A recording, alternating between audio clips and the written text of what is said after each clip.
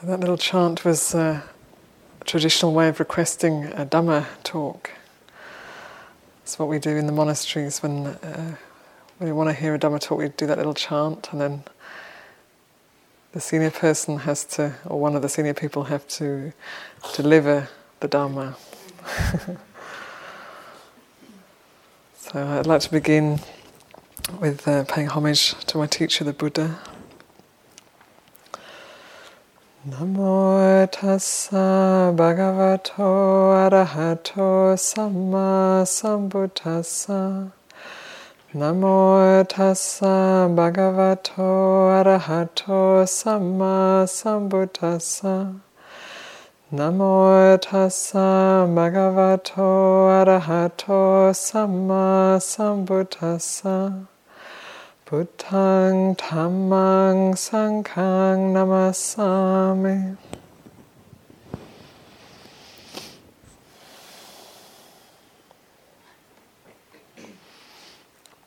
So just as we were doing the evening chanting, sometimes little lines kind of jump out. Even I've been doing this chanting for many years now, but sometimes lines kind of jump into my consciousness as we're chanting it. And tonight, those words, it's a little bit old-fashioned language, but when it says, "It is well for us that the Blessed One, having attained liberation, still had compassion for later generations." And as I was hearing that, I was like, gosh, 2,600 years ago, this man, through his hard efforts, realized complete enlightenment. And it is said that after he was enlightened, his first thought was not to go and share this wonderful realization with all sentient beings, to liberate all sentient beings, but his first thought was, this is so subtle, nobody's going to get it. I'll just carry on and enjoy my meditation. And then they speak about gods in the Hindu cosmology and Buddhist cosmology. So this is like a high celestial being, and then Sakka, the king of the gods, which is what this little chant was about, came and said, "Please, out of compassion, teach the Dhamma to those with little dust in their eyes." So then, having been requested to teach the Dhamma, the Buddha couldn't really sort of say no. He couldn't, being a selfless being, couldn't be selfish and say, no, I'm just going to enjoy the bliss of Nibbana. So he began his 40 years of teaching, travelling on foot mostly and teaching. And it just struck me that here we are sitting in IMS in 2012, Barre, Massachusetts. We are later generations, we are the later generations who can benefit from this compassionate action of the Buddha in sharing the teachings. And it appears from some of the, particularly in some of the books on the monastic discipline, it appears that he had quite a difficult time sometimes in getting the point across. People made some really big mistakes, and he had some very monks and nuns who were very difficult to deal with, even in his time. So it wasn't always easy. We have this idea everything was blissful, and it seems that many people were getting enlightened at the time of the Buddha. We can have this sort of ideal that it was all very wonderful. Everyone was very pure-hearted and totally dedicated to the practice. But as we read the commentaries on the rules, that you find that it was far from the truth. There was a lot of quite bizarre behaviour going on amongst some of the monks and nuns. But anyway, he carried on teaching and training because he saw, what his insight wasn't. It wasn't that he became something different, but that, like Ayya Santacitta was saying, the veils of delusion fell away, and he saw the truth of the way things are, and not just saw it for a moment, but dwelt in that for the rest of his days, and returning to the natural state of things. He saw, here are all these people who have this same potential, all of us, we have this same potential, who are running after temporary pleasures and running away from temporary pains or fears that we've created in our own minds often. And this is where his compassion arose, out of compassion, to teach the Dhamma, so that to those with little dust in their eyes, those who can see clearly enough, that's, I would say, probably everyone here, who can see clearly enough that they're not anymore completely buying into the idea that if I have the next nice new car or outfit or cream cake or whatever it may be, then I'll be happy. And there are people who spend their entire lives, entire lives following one pleasure after another.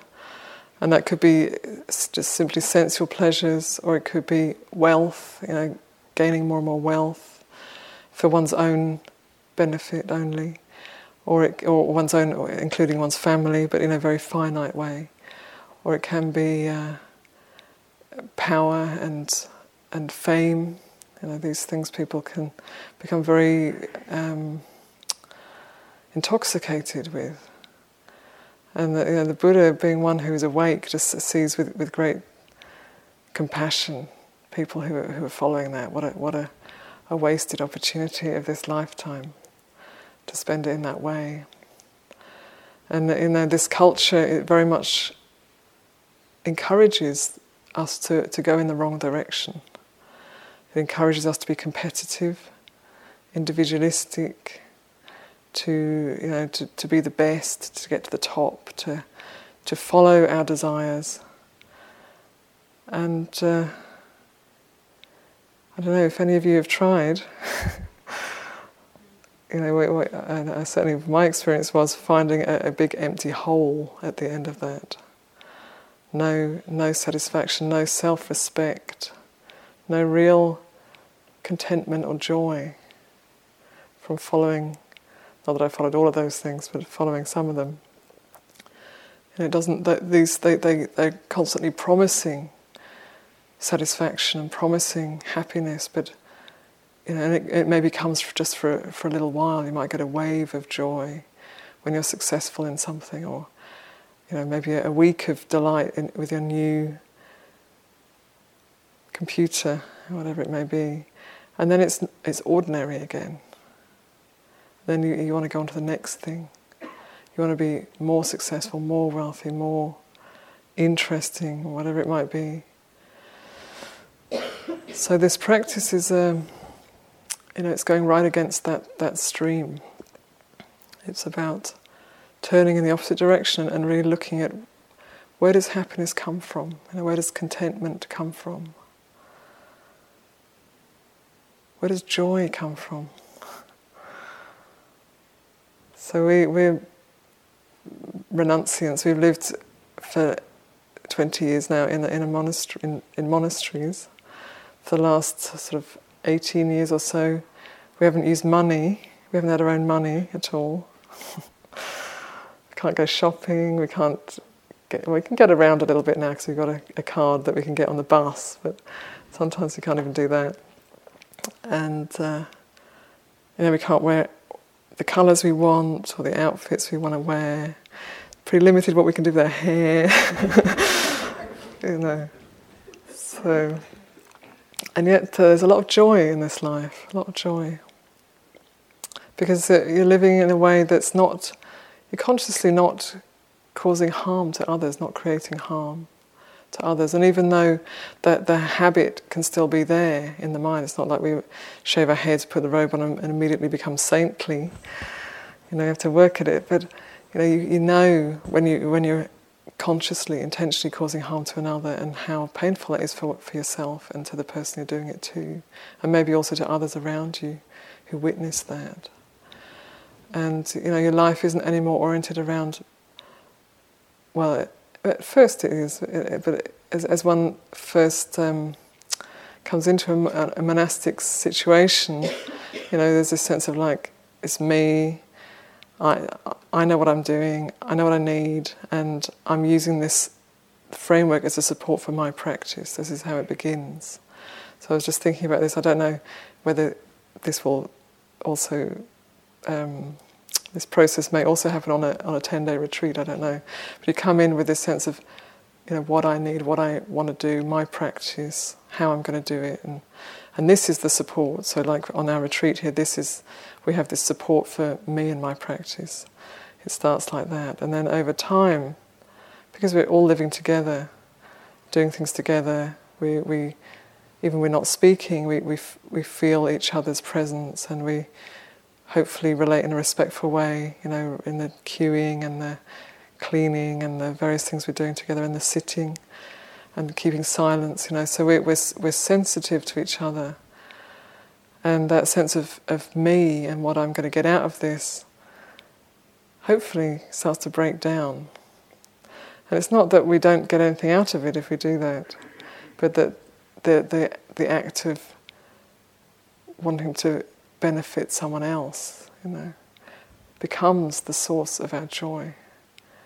And the cleaning, the bathroom that maybe we don't even use can be a source of joy, because we're making it clean and beautiful for people to use that day, so they don't have to experience a grotty bathroom. And if we contemplate that, if we think about it, it's a joyful thing, it's a beautiful thing to do. And also with our own practice, as we're sitting, it's first of all there's a sense of me trying to focus my mind, be present, and maybe other people's presence is even a bit irritating, can be for some. But then as we go through this retreat, I hope that there will be occasions where we really feel the mutual support. Because it's here, it's tangible, I feel it just sitting in this room. There's this sense of a collected effort. And that in itself is a support to the individual. So it's each of our individual efforts is holding a collective field of support. So these are ways we can just notice the sense of self and other, and our motivations, and how we can just, by turning the mind in the right direction, how we can start to break down that sense of separateness, that sense of me and what I'm going to get out of it. And definitely, the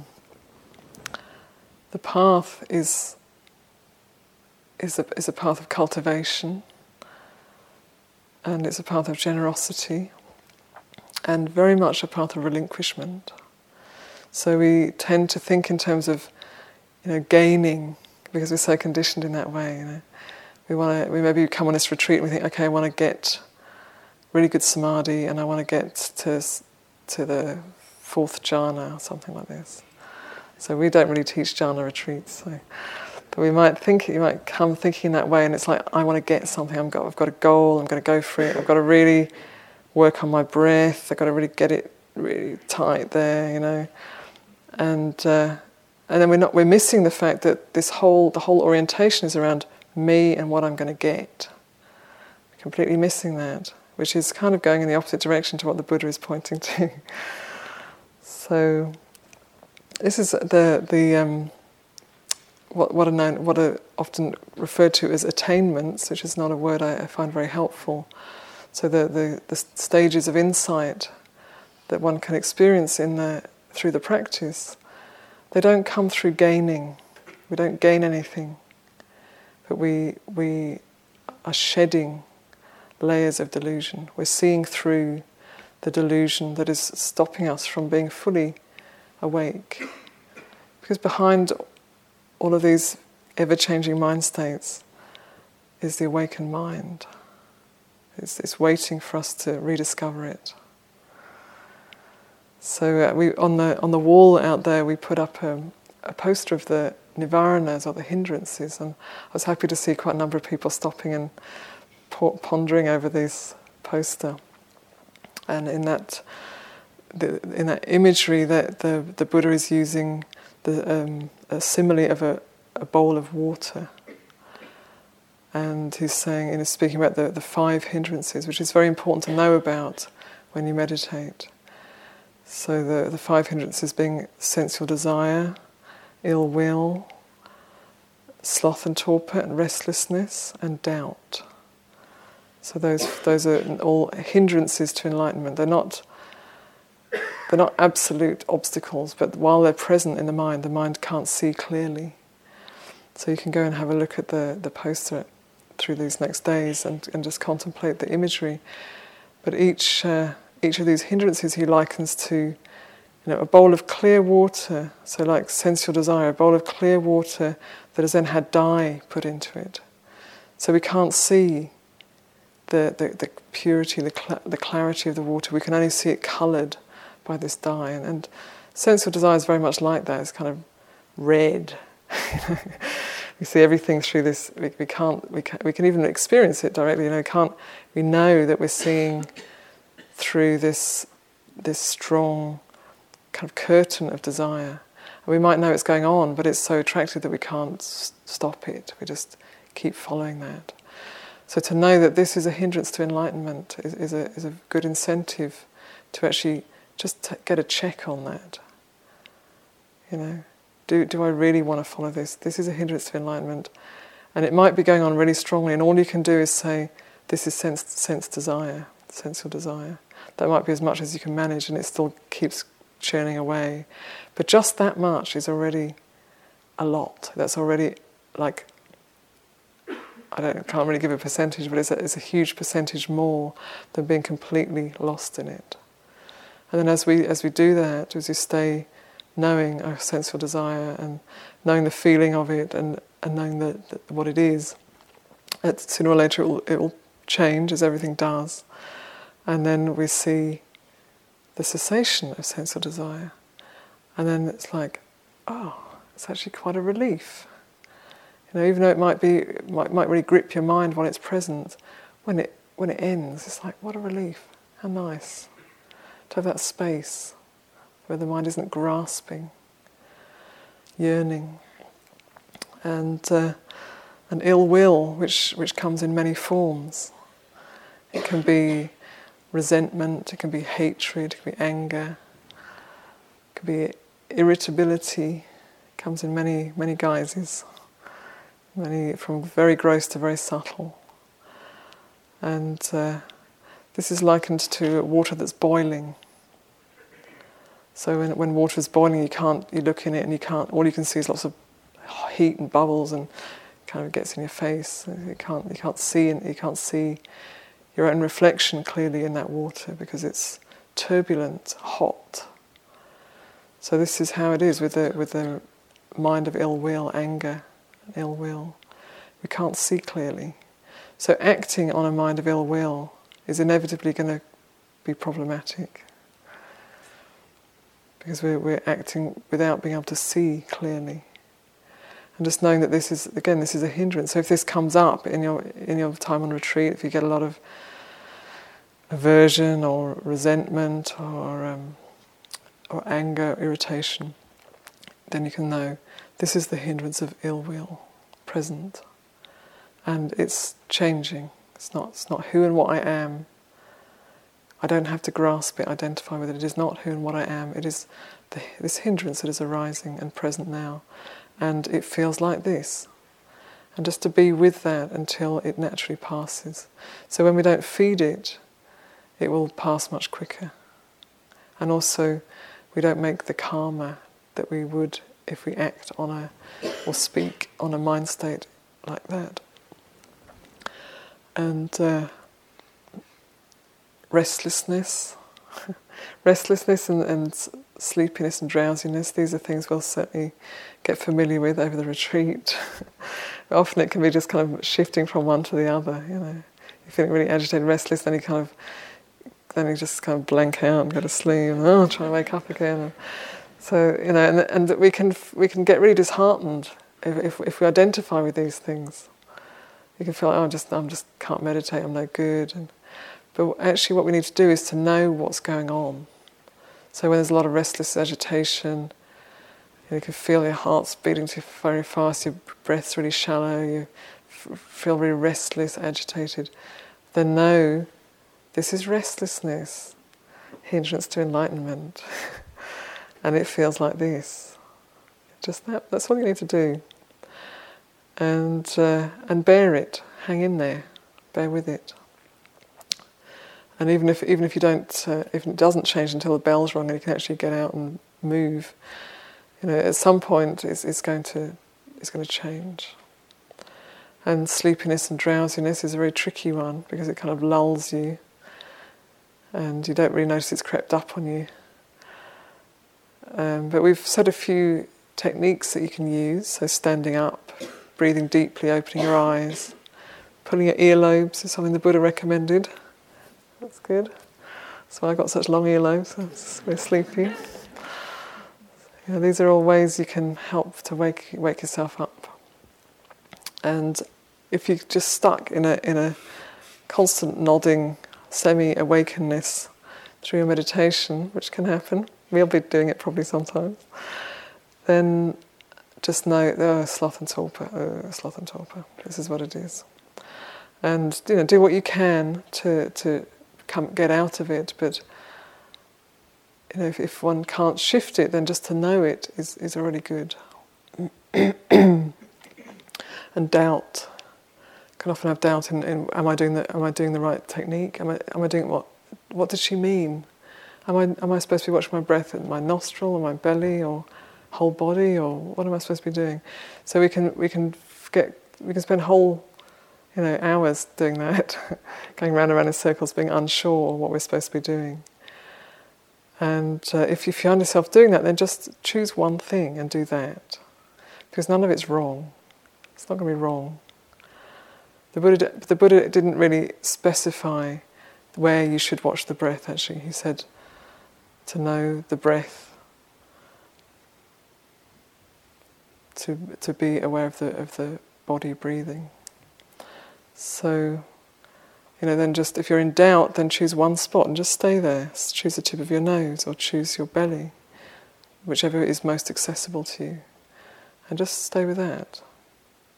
And move your attention away from the thinking, the doubting mind, to the object of meditation. So in the 4 foundations of mindfulness, the Buddha directed us to be aware of mindfulness of the body, which includes the breath, mindfulness of feeling, mindfulness of mind states, and mindfulness of mind objects.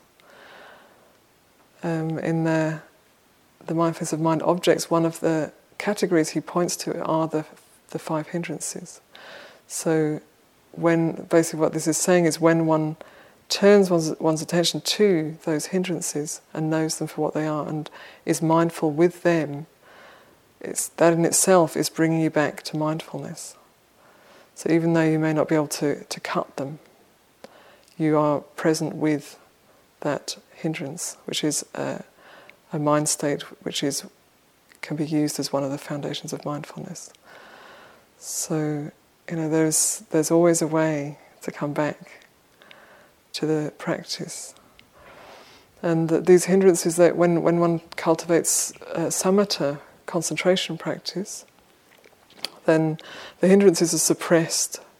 They'll be temporarily suppressed through that concentration practice. So you may have experienced this when the mind gets very collected and concentrated, and none of those hindrances are present, and the mind is bright and clear and awake, and it's a beautiful experience. It's a very wholesome state.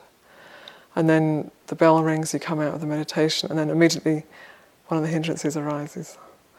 Ill will, then she rang the bell, I wanted to carry on meditating, or I wonder what's for tea, or immediately the mind's gone into the next thing. So you can see that with concentration, the hindrances are temporarily suppressed, and this, it's a good thing to know what it's like. But in the path of awakening, we're working on really rooting out the hindrances. So we're really investigating the causes of these hindrances and cultivating wholesome qualities that work against them. So it's like a longer haul, you could say. But it's very good to develop some samatha in order to really focus and collect the mind and to experience that. If you're able to experience that mind that is released, temporarily released from these kind of obscurations, hindrances.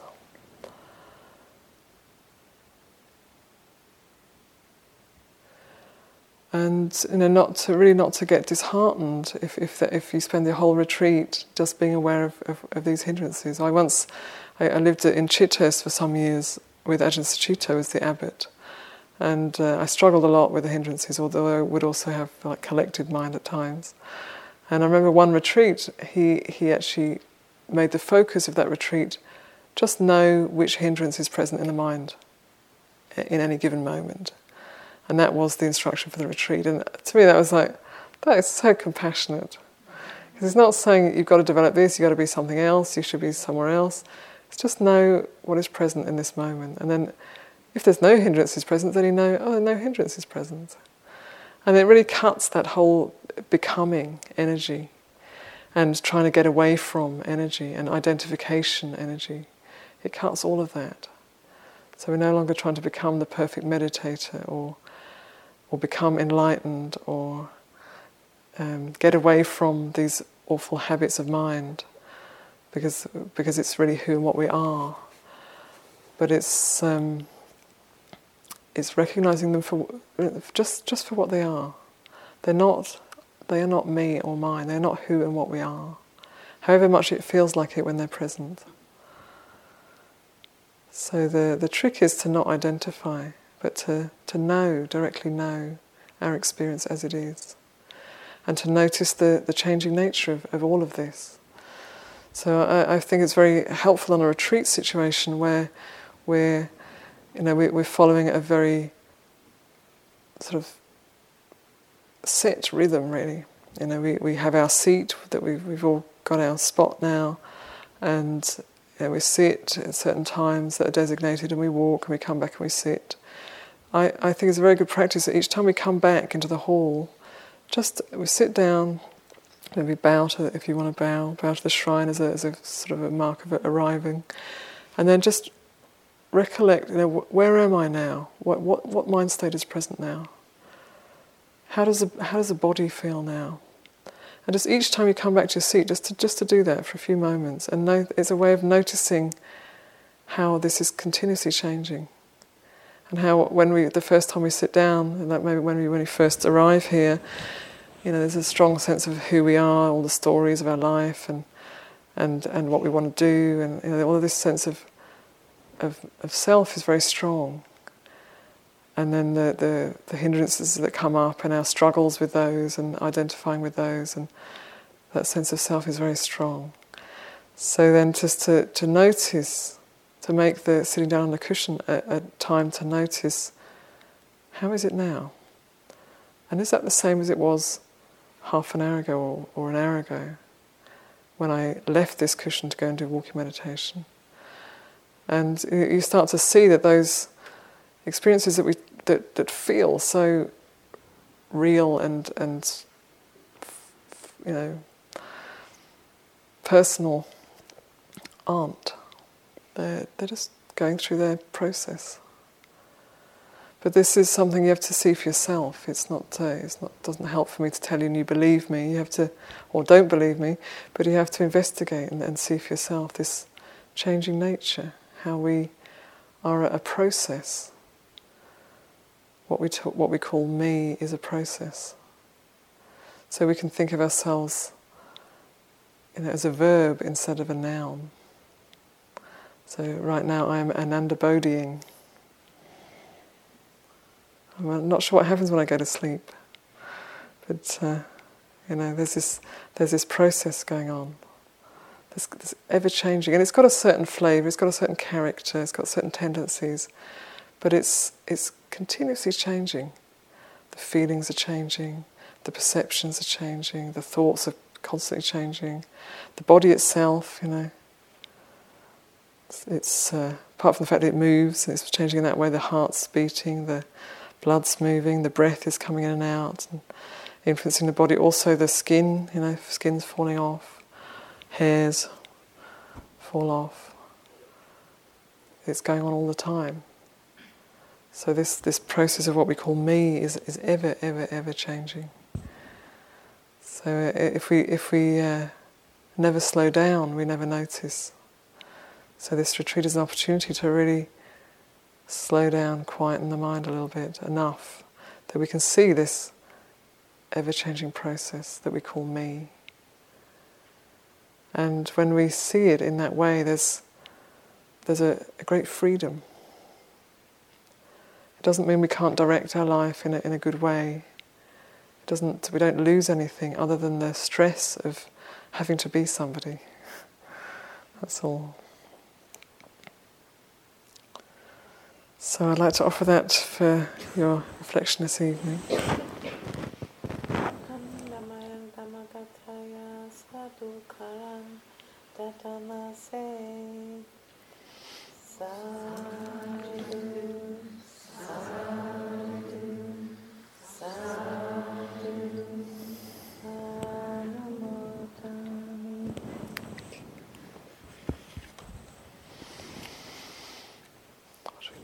The method.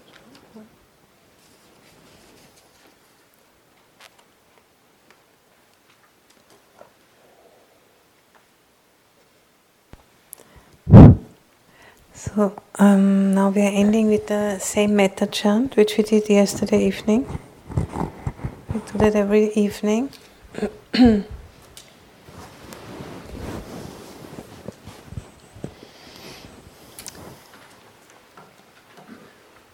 May I be filled with love and kindness. May I be well. May I be peaceful and at ease. May I be happy. May you be filled with love and kindness. May you be well. May you be peaceful and at ease. May you be happy. May we be filled with love and kindness. May we be well. May we be peaceful and at ease. May we be happy. May I be filled with love and kindness. May I be well. May I be peaceful and at ease. May I be happy. May you be filled with love and kindness. May you be well. May you be peaceful and at ease. May you be happy. May we be filled with love and kindness. May we be well. May we be peaceful and at ease. May we be happy. May I be filled with love and kindness. May I be well. May I be peaceful and at ease. May I be happy. May you be filled with love and kindness. May you be well. May you be peaceful and at ease. May you be happy. May we be filled with love and kindness. May we be well. May we be peaceful and at ease. May we be happy.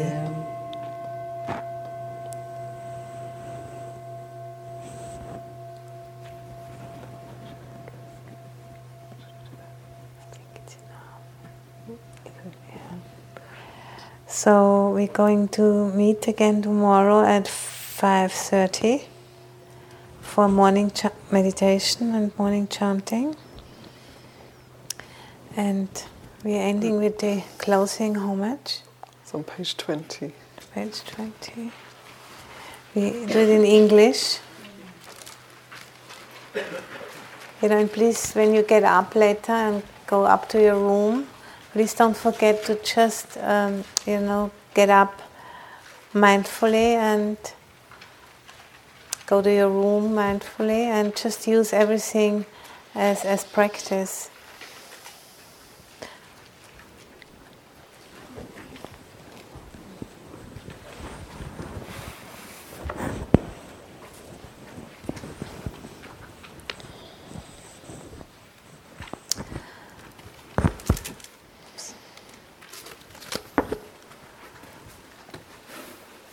The noble, the perfectly enlightened and blessed one, I render homage to the Buddha, the blessed one.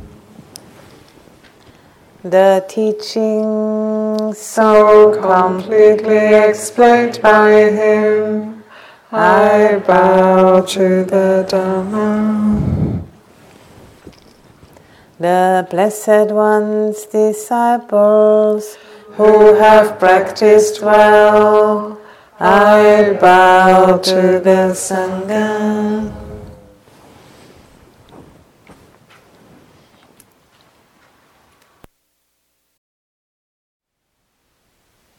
Thank you for listening. To learn how you can support the teachers and Dharma Seed, please visit dharmaseed.org/donate.